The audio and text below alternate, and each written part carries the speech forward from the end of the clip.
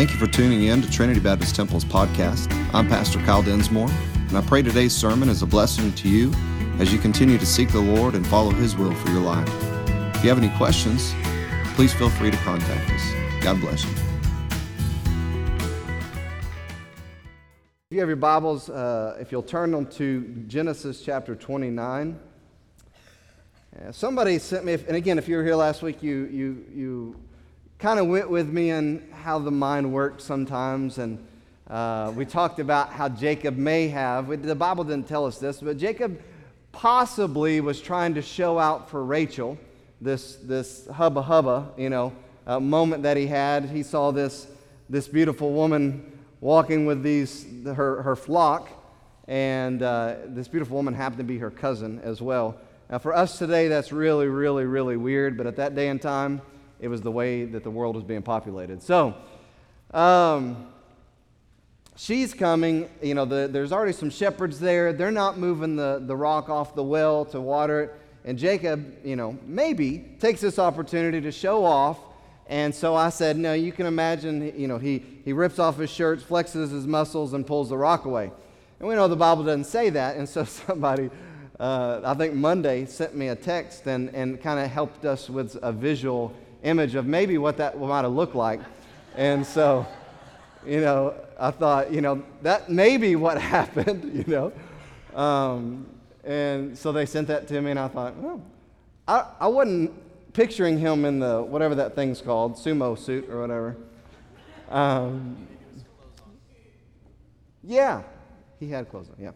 So, but I thought it was a good humorous moment there, but the couple things we did see, the points last week were this. Number one, God directs our steps as we walk by faith. And the second one was this: God disperses His blessings at perfect times and in perfect ways. And we'll talk about a little bit more similar things today that we've talked about before. But what we have seen is that Jacob was led right to Rachel. Again, he could have gone anywhere, to any field, to any well, but God had led him to this well. He was smitten with this girl. He kissed her. He pronounced who he was. She turns and runs back to her dad and tells her dad what happened. And we know that Laban invited him to stay with him for a while. Now, I want to also to remember, Jacob is Joseph's dad, and that's where we're at. If you saw on the slide before, we're going through this study that we've entitled Life, and we've gone back and have been looking at his lineage. We've been looking at Joseph's lineage, and we started with how Jacob stole the blessing and the birthright. We've kind of been watching this as a family movie along the way, learning about him. Again, eventually we're going to get to his life, eventually get to Joseph's legacy. Matter of fact, this morning, we might get to the point where he is actually born. Joseph is actually born. But again, seeing so many different important things along the way that I think has helped us today, 3,700 years later, still helping us today. So let's pray, and I want to jump into this and see what God has for us. So let's pray. Father, thank you for this time. Thank you again for allowing us to be here. We thank you for what we've already experienced, Lord, the opportunity to worship you in song, the opportunity to give back to you tangibly. Lord, we thank you for the time that we have here today, as we've already thanked you for, Lord, the freedoms that you've given to us through the men and the women who have sacrificed their lives to afford us these things. Again, we know that it comes from you, but using the men and women of our armed forces is such a blessing to us today, and we don't want to take that for granted. We want to thank you for them. We want to honor their memories. We want to be grateful for their families and lift their families up, and we ask that you would just comfort them and encourage them today. I know as we are thankful for it and we're sober about it as well, it's something that for most of them probably still hurts, and so we ask you just to minister to those who have lost their loved ones. And Lord, we pray that you would move this morning in this message. Just speak through me what you want spoken. God, we want you to get all the glory from all of this, Lord, because it's you and you alone that deserve it. So, Lord, I also pray that if someone's here that's lost, they've never placed their faith in Jesus Christ for salvation, that they would do so before they leave this place, making sure that they receive that gift of eternal life and ensuring that heaven's going to be their eternal home. Lord, we praise you for all this, and we ask all this in Jesus' name. Amen. All right, so Genesis 29, we pick up in verse 15. And Laban said unto Jacob, because thou art my brother, shouldest thou therefore serve me for naught? Tell me, what shall thy wages be? Now, I look at this and I think, wow, what a deal. I mean, Jacob has, again, come into a really sweet opportunity. He walks into this field, finds this woman, finds the woman of his dreams, and he kisses her, tells her who he is. She runs back, tells her dad. Her dad says, hey, stay with me. But listen, I don't want you just to stay with me. I want you to work for me. I want to pay you for it. What you name the price. I mean, wouldn't it be amazing if all employers were like that today? You name the price. I want you to work for me. You name the price. Now, I realize that some are like that, but for the most part, you say, here's what I want, and then they come back and say, here's what we're going to give you, you know? But Jacob is like, this is a great opportunity. So Laban had 2 daughters, verse 16. The name of the elder was Leah, and the name of the younger was Rachel. We already have met Rachel. He's already kissed her, but he explains what these women look like. Leah was tender-eyed, or she was weak-eyed, and Rachel was beautiful and well-favored. And Jacob loved Rachel and said, listen, I will serve you for 7 years for Rachel, your younger daughter. Now, we look at this again and we think, well, what's wrong with tender eyes? I mean, that's a good quality, right? Soft eyes, tender eyes. Well, apparently, this was something that wasn't as appealing to Joseph or appealing to men in general. Rachel, on the other hand, we would think maybe we would say she's bright-eyed, and she was just visually, she was stunning. And again, coming over that hill with those flocks, Jacob was smitten with her. For Leah, maybe a little more subtle and just soft in her eyes and her appearance and all those things. And so Jacob was drawn to Rachel. Now, I want you to also notice in Scripture, there weren't any other factors mentioned about them.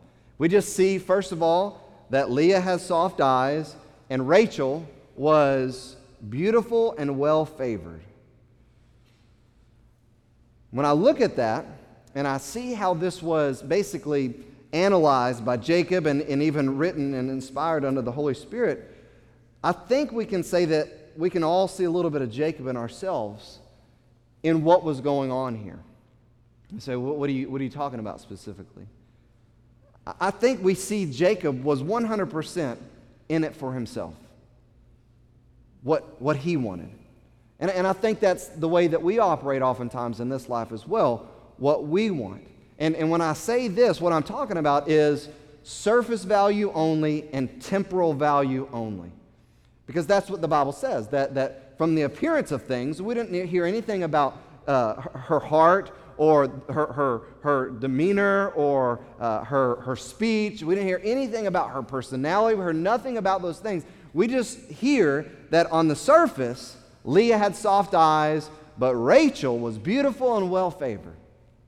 And again, I think we look at our lives, and even especially we're talking about 2018 and spoiled America, I think that's kind of how we approach a lot of the decisions that we make. Man, what's going to benefit me right now? What do I want right now that's going to make me happy? You know, think about this. We all know the reality. Beauty fades. As time goes on, Rachel's not going to be quite the beautiful and well-favored woman that she was when she was younger. Leah, on the other hand, may go the other way. You know, well, she's not that a whole lot to look at right now, but when she gets older, she's going to be surpassing her younger sister in beauty. But again, we don't hear any of that. We don't look at any of that. And again, as we talk about what the decisions we make in this life, oftentimes that's kind of how we're wired as well. But that's been the story of Jacob's life. Even in his vow that he made to God in this dream, after the dream that he got, it was a temporal. And I think, again, we can be that same person, all about me, all about myself, all about now, all about what works for me. And as I stated last week, we can look at Jacob's life and say, well, it doesn't seem quite fair for him to just continue to go down this road. I mean, so far he's done nothing but lie and steal and cheat and do all these things, and apparently he still gets everything that he wants. Nothing goes wrong in his life, and now he's walking into a situation where he's offered, what do you want? He says, well, I want the younger, beautiful one, the one that's well-favored. Now he's just getting the girl. So the first thing I want us to understand when we consider this situation with Jacob, how he's lied and stealed and cheated and got all this stuff still, and now he's getting the girl. First thing is this. We have to remember that God is a gracious God. And the things that God does sometimes and allows for, we don't understand. You know, there's just the ladies were singing that song a while ago. His daily sufficient grace. I mean, there are things that you know, why would God allow us to do the things that we do? Nobody in this room, nobody on this earth is worthy to even call upon the name of the Lord, let alone to do anything for God. Yet it's in His grace that He affords us that opportunity. And so God's grace is an amazing thing, and it's something that we can't fully fathom.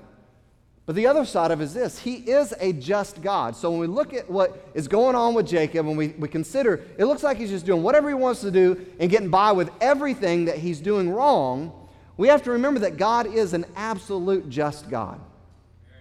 So when we think, well, maybe he's getting by with something, or maybe we look in our life and we think, man, I work with somebody, and they filthy mouth, and they treat their family bad, and they do this and they do this, and yet they seem to have everything that anybody would ever want in this life. How is that fair? I mean, I'm trying to live for the Lord. I'm trying to be careful about my testimony. I'm trying to take care of my family and love my family, treat everybody the way that I want to be treated. I'm trying to live my life right. And it seems like we struggle with everything, with finances. Our relationship is always a struggle. We struggle with this, and we struggle with health, and it just doesn't seem fair the way things are going. Again, we have to remember that God is a just God. His judgments, his everything is right about what God does. He does nothing wrong. And we can't forget this. It's the second thing, which is actually the first point this morning. Something, I mentioned earlier, I've talked about already, but it's this: the consequences of sin are real. The consequences of sin are real.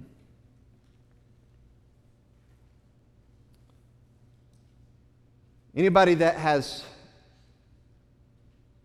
unfortunately, whether it was by choice or not choice or whatever, has gone through a divorce, you know. The consequences of sin are real. You have made choices, or you're in a situation where you've done something and it's a lifelong thing. You realize, again, they're real. It doesn't mean that God hates you. It doesn't mean that God doesn't love you. It doesn't mean that God is being unfair to you unfair to you and all those things. It doesn't mean those things, but it means that when we are in this life and we do things that are against the law of God, which the Bible calls sin, we realize that that sin has real consequences. So what does it look like for Jacob? Again, here he is. He's done all these things that are wrong and bad, and supposedly made this deal, this vow with God after this dream.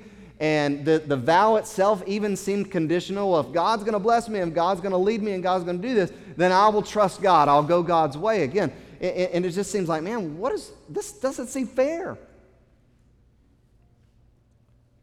So what does it look like for Jacob? Verse 19, Laban said, "It's better that I give her to you than I should give her to another man. So abide with me, stay with me." Okay, we got a deal. We've made the deal. So Jacob served 7 years for Rachel. And they seemed unto him but a few days for the love that he had to her. Can we all say together, aw, aw. Hey guys, men, this is a cue. 20 years with you, and they've just seen but a day. You could take that note. I mean, use it. But if your wife or your fiance is here, say, hey, you got that from the message. What is it, though, on the other side, though? The other side. 40 years. And it seems like 60. No. Don't say that ever. Don't do that. No amens either. Quiet down.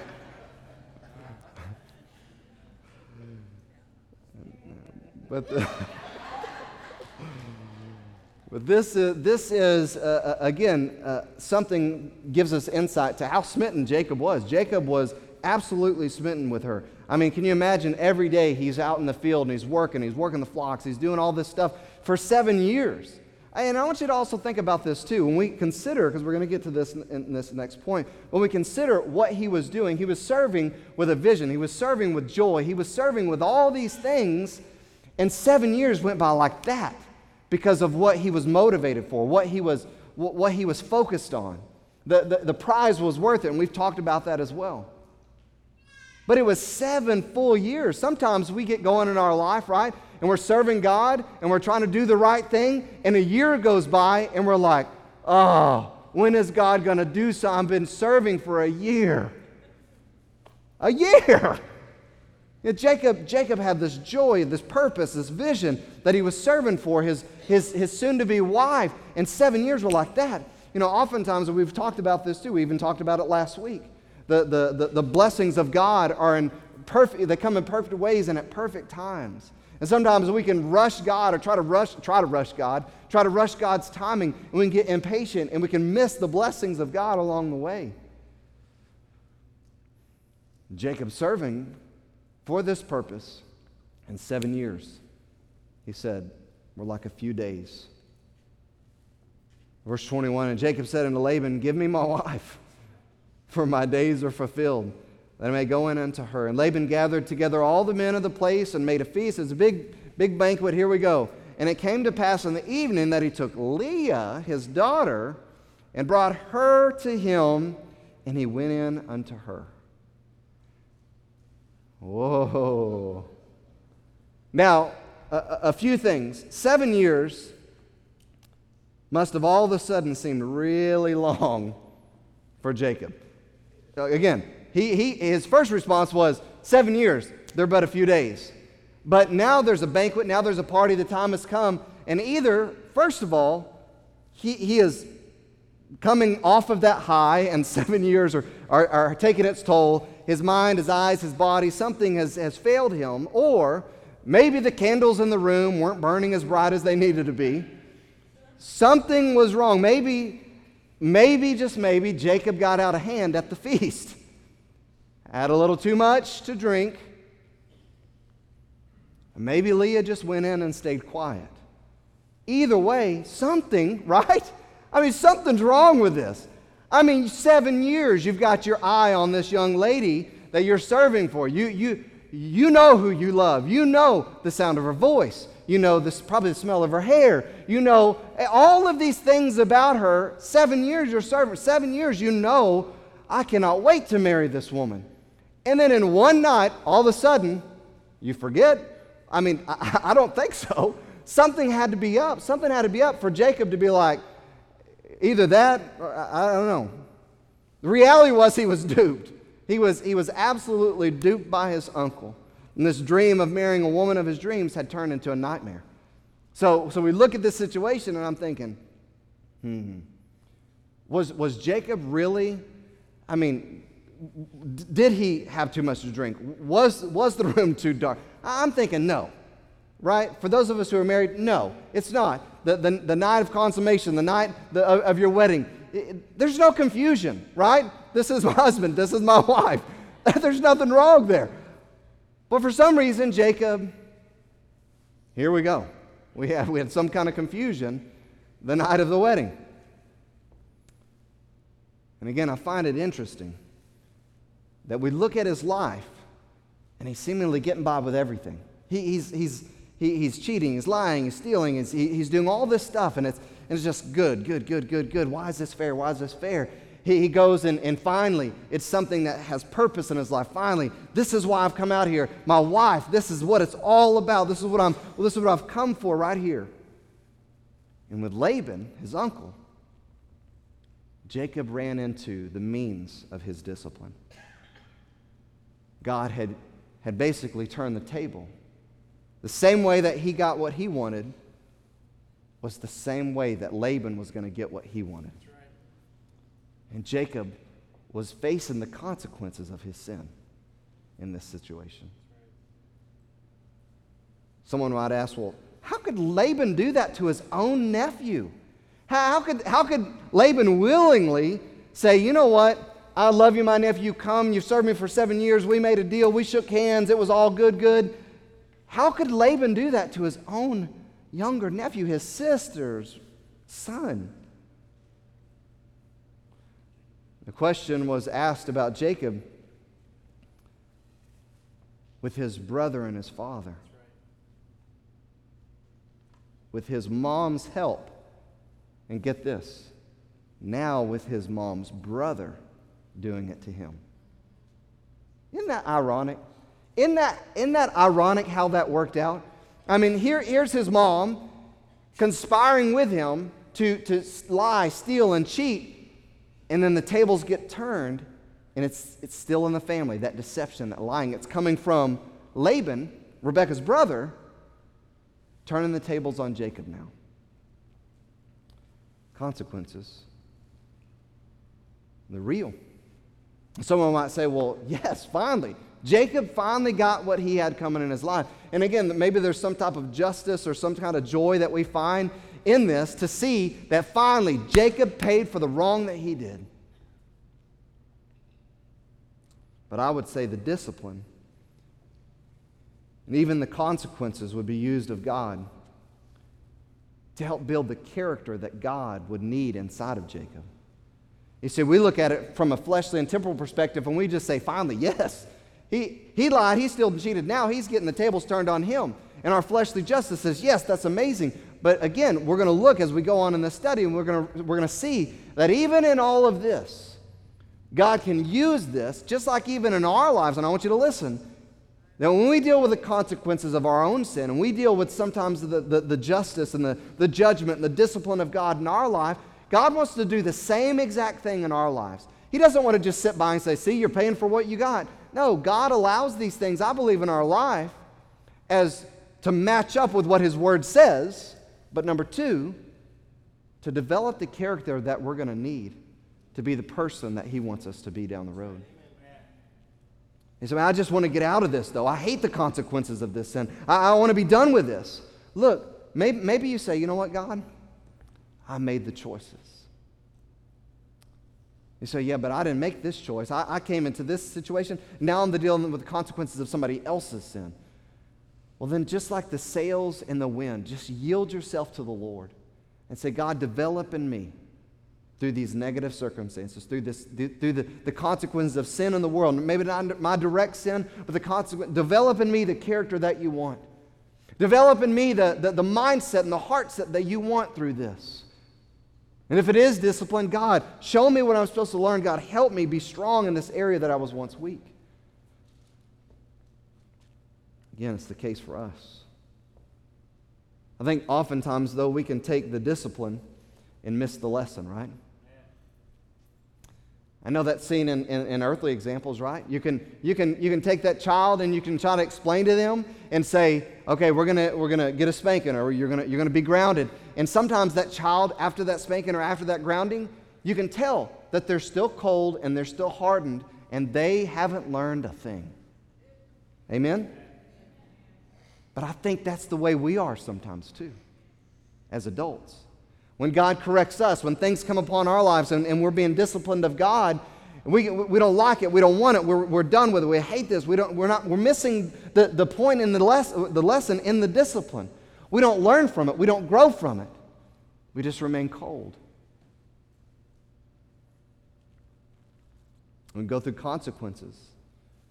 And again, deal with them sometimes for the rest of our lives and miss the lessons through all of it.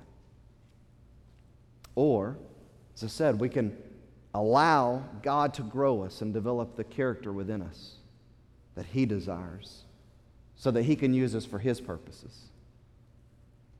And again, it's never fun, right? We tell our kids that. This is going to hurt me more than that hurts you. And they're like, you're a fool. You know, that spanking doesn't hurt you.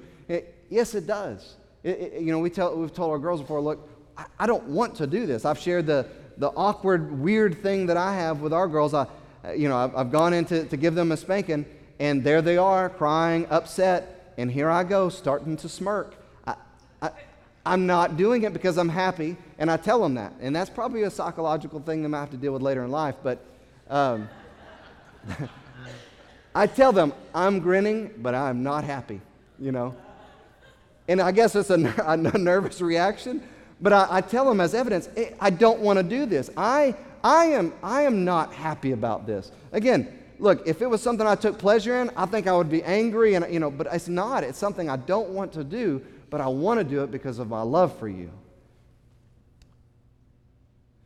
It's never joyous, and that's what the Bible says. It's not, the discipline from God is not enjoyable, but the fruits that it is to produce bring glory to His name. So I want to ask a question this morning. Are you here, and in your life right now, are you dealing with discipline from God? So, I've been dealing with this situation. I never even thought that maybe it was God disciplining me. And I've just been going headstrong. I've just been trying to make my own way. I've just been trying to bullhead my way through and not even being sensitive to the fact that maybe God's trying to correct me. Is God disciplining you? Or maybe you're here this morning and you know for a fact that you're dealing with some consequences of sin. But secondly, I want to ask this. Are you learning and letting God do in and through that what He desires in your life? Or are you just begging for it to be over so that you can get out of the unpleasant situation? God, I just want it to end. I just want it to be over. I'm sick and tired of this. I hate dealing with this. I hate thinking about this. I hate all of this junk that is going on. Is that what you're doing? Or are you saying, God, you know this is not pleasant for me, but here I am. What do you want to teach me through this? What do you want to show me through this? I mean, can you imagine if our kids did that when we went to discipline them? Or after we spanked them, or after we corrected them, or whatever the case may be, that they came to us with that type of maturity? Dad, I'm seeking to learn the lesson. If my 9-year-old daughter said that, I said, we're done with spankings. I'm trying to learn how I can avoid this. Whoa. That's what I'm talking about. But we don't expect that from kids, but when we hear it from us in our relationship with God, it would make sense. God, what am I supposed to learn through this? My life is miserable. My life is difficult. It seems like everything's being pulled away. It seems like I've lost everything of value. God, what do you want me to learn in this? I want my heart to stay right. I want my mind to stay right. I want to stay right towards you and towards others. And I want to learn the lesson that you have for me to learn right now. Can you imagine maybe how quick we would get through that? And so we say, I'm going to do that today. No, it's not like a quick fix. It's a true state of the heart. It's a true state of the mind. You got to get to that place, and it's got to be sincere. That means that you've got to be willing to say, as long as it takes, I'll stay here. But look what happens in verse 24. Laban gave unto his daughter Leah Zilpah, his maid for a handmaid. And it came to pass that in the morning, behold, it was Leah. I mean, can you imagine Jacob? I just cannot imagine the situation, In my mind, I'm thinking, listen, Jacob was already kind of off, anyways, in his heart and his devotion. Maybe he's come to a place where he's starting to trust God, but it seems like very superficial. He seems like a very superficial person. All those things seem to be the case. And so in my mind, for some reason, there was a feast, there was a banquet, there was a party. In my mind, I'm thinking it had to be something that he drank. It had to be something that he just got a little out of hand at the party, because there's no other, human explanation that I can have that he just goes into the room, candles or no candles, light or no light. I'm thinking, this woman, but she's not the one that you consummated a marriage with. It was Leah. So he wakes up in the morning, and it's the older sister. Just picture in your mind his reaction. I'm thinking, it's a mind-blowing thing. He wakes up, maybe he did have too much, his head's hurting, and, he's scrubbing his eyes, he sits up, sun's starting to come through, he looks over and he's like, oh my goodness. Whoa, jumps out of bed, and he steps back, he's rubbing his eyes like, oh no, what's going on? What happened, he's thinking in his mind, this is a nightmare. Why is she here? Versus Rachel. And that's pretty much how he responded. Came to pass the morning, behold, it was Leah. He said to Laban, what is this that thou hast done to me? Did I not serve with thee for Rachel? Wherefore then hast thou beguiled me? And I wonder this too, as he's saying this, he's confronting his uncle. He's like, how in the world are you okay with lying to me and deceiving me? And as those words came out of his mouth, maybe conviction came to his heart. Maybe he didn't show it. Maybe the Bible didn't write it. We don't have it written down. But surely he made some connection. That's the way I've been living my life, and now it's happening to me. And Laban said, it must not be so done in our country to give the younger before the firstborn. It wasn't right. It wasn't lawful that the younger daughter be married before the older daughter. It had to be the older daughter married first before the younger daughter. So he tricked Jacob. And Jacob got double trouble. He got way more than he bargained for. Can you imagine that? Because he still wants Rachel. Like, that's the woman of his dreams. That's the woman he came to marry. He got deceived, but the reality is now he already has a wife, Leah. So now he's going to say, look, I'm not going to settle until I get what I came for. Maybe in this, though, Jacob would see how his brother felt. Maybe he learned that lesson the hard way. Maybe this is how Esau felt. Maybe this is how I made other people feel when I deceived them. And Jacob's ways were brought right before his eyes. The divine principle come right to the forefront. Galatians chapter 6, verse 7. Whatsoever a man soweth, that shall he also reap. So what happens? Laban says, okay, I got a better deal for you. Now that you're married to my older daughter, we can work this out. And I'm going to make it real. I'm going to make it easy on you. Here's how it's going to happen. Verse 27. Look, just fulfill her week, the bridal week. Just fulfill it. Take care of it, and we will give thee this also for the service which thou also served me with yet another 7 years. I'll give you Leah right now. I mean, you take care of the bridal week with Leah, and then I will turn around and give you Rachel. I mean, you still got to serve me for 7 years because that's the price of my daughter. But you can have her right now. Jacob did so and fulfilled her work, and he gave him Rachel, his daughter, to wife also. Laban gave to Rachel his daughter, Bilhah, his handmaid, to be her maid. And he went in also unto Rachel, and loved also Rachel more than Leah, and served with him yet 7 other years. Jacob maybe learned a few lessons in this, but he was committed to the prize.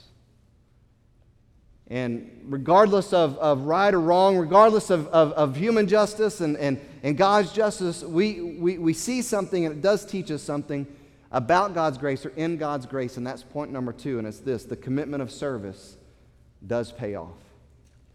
So again, we know that God had a divine plan for Jacob. We know that God had chosen Jacob. We know that Jacob was on this path. God showed up to him in this dream. God was saying all these things to Jacob. We know that that Jacob was along this path. And Jacob, while he, again, learned some hard lessons, got deceived, dealt with some consequences of his sin, we see that Jacob, again, was focused on this prize. He was focused on this. But even through all of this, he remained committed to the job that he was given. He remained steadfast. The world has a completely different view of commitment, doesn't it? We look at the world today, and it's usually accompanied by some type of worldly explanation or expectation, or even some type of worldly psychology that's included in the world's idea of commitment. I would say this, that commitment, much like truth, has become relative. Truth is not relative, and biblical commitment is not relative. You're either committed or you're not committed. And I think as a character trait, you either are a committed type individual or you're not a committed type individual. But the world says, no, commitment can be relative to the situation. Commitment can be relative to the benefits that you get. So despite what commitment actually means, because the world has this viewpoint, we have a challenge to its meaning in our life today. That's why I think we see so many single-family homes. That's why I think we see so much divorce still. I think that's why we see so much distrust even in politics. I think that we see so many points in culture and life are falling down because I think that we have taken this idea that truth is relative and that commitment is relative. I read an article where a lady said what she believes commitment means. She said that she believes that loyalty, reliability, devotedness, and it also is this: it's not quitting when it gets boring, it's not quitting when it gets challenging, or when it gets discouraging. If you're asked this question this morning, what is the number one cause that you're committed to? Think about it, and we're about to close. The number one cause in your life, look at it right now, evaluate your life in just a couple seconds. What is the number one cause that you are devoted to, in all honesty? If you were to answer that question, just answer in your own heart, your own mind, what would that cause be? What is the number one cause you're committed to? I would ask a follow-up question. Does your commitment and does the commitment in what you're committed to have biblical backup? So we look at Jacob. He may have been motivated by various things. He may have been motivated by Rachel's beauty. He may have been motivated by his male desires. But we have to factor in the fact that he did make a vow to God. Whether it was superficial, whether it was conditional, he did make a vow to God. Again, as I said a while ago, God had chosen him by God's grace to use him for God's cause. It's just a perfect illustration of our life, even still today as the children of God. We didn't choose God. God chose us first. That we are the children of God only by God's grace, and it's only by God's grace that he wants to use us and for his cause. Again, so it's a great illustration of what our life looks like today. And I think that's a big word to consider when we're talking about this, is commitment. The word I think is important to consider is motivation. What was motivating Jacob? As I said a while ago, it could have been a number of things. But I believe our motivation in our life today is a huge factor in our commitment. Motivation can be various things. I think that we can find motivation in several different things. We can find motivation in what we believe, in what our convictions are. We can find motivation in our covetousness, what we lust for, money, love. I mean, all kinds of things can motivate us in our life. And I think that we can even be motivated by eternal rewards and even temporal rewards. But when we look at what we're committed to in our life, something's got to be motivating us to stay committed to that cause. As I'm committed to providing a good living for my family. I'm committed to having a financially free life, a financially debt-free life. I'm committed to having a healthy life. Again, we look at the life of overall, I think that we can say, you know what? We should all be committed to the cause of Christ above all. But let's be honest and evaluate our lives. Is that what it is? Is that the number one cause that we're committed to in this life?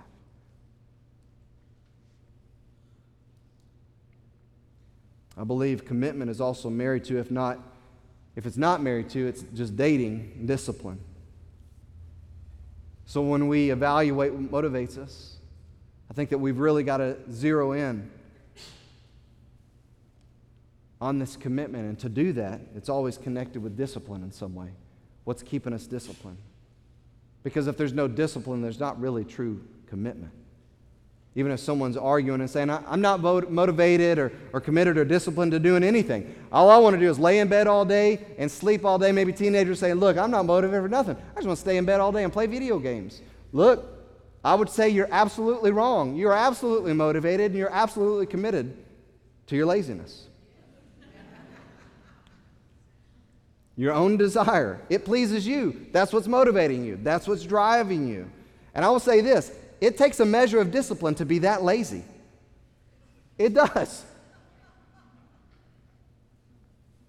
And I would also say that commitment many times can be connected to character.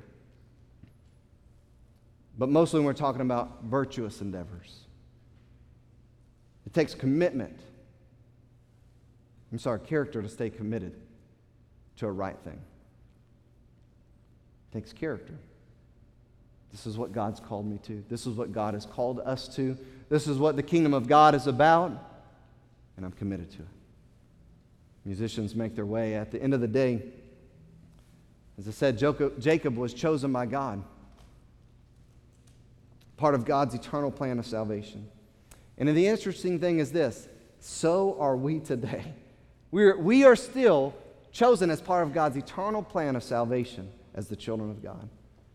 1 Peter chapter 2, verse 1 says, "Wherefore, laying aside all malice, all guile, and hypocrisies, and envies, and all evil speakings, as newborn babes, desire the sincere milk of the word, that you may grow thereby. If so be that you have tasted that the Lord is gracious, to whom coming as unto a lively stone, disallowed indeed of men, but chosen of God and precious." Look what he says. "Ye also, as lively stones, as living stones, are built up a spiritual house, a holy priesthood, to offer up spiritual sacrifices acceptable to God by Jesus Christ." This is why you were made alive. This is why you were given God's grace, to offer up spiritual sacrifices that are acceptable to God. "Wherefore it's also contained in the Scripture, Behold, I lie in Zion, a chief cornerstone, elect, precious, and he that believeth on him shall not be confounded.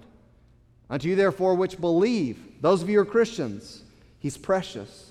But of them which be disobedient, the stone which the builders disallowed, the same is made the head of the corner, and a stone of stumbling, a rock of offense, even to them which stumble at the word, being disobedient, whereunto also they were appointed." Listen to verse 9. "But you, as believers in Jesus Christ, are a chosen generation, a royal priesthood, a holy nation, a peculiar people, that you should show forth the praises." This is why you've been chosen. This is the character, this is the nature of who you are. This is what you be committed to. You should show forth the praises of him who called you out of darkness and into his marvelous light, which in time past were not a people, but now are the people of God, which did not obtain mercy, but have now obtained mercy. You and I are that chosen people. You and I are supposed to be committed to that. We're supposed to be committed to him, to his purpose, committed to serving in his kingdom. And the question this morning as we close is this: are you? Are we? Are we those people that are absolutely committed to his cause? And I would ask this: if you aren't wholly committed to the king and his cause, what's keeping you from being that? Is your job, is money, is family, is activity? What's keeping you from being 100% committed to the cause of the king?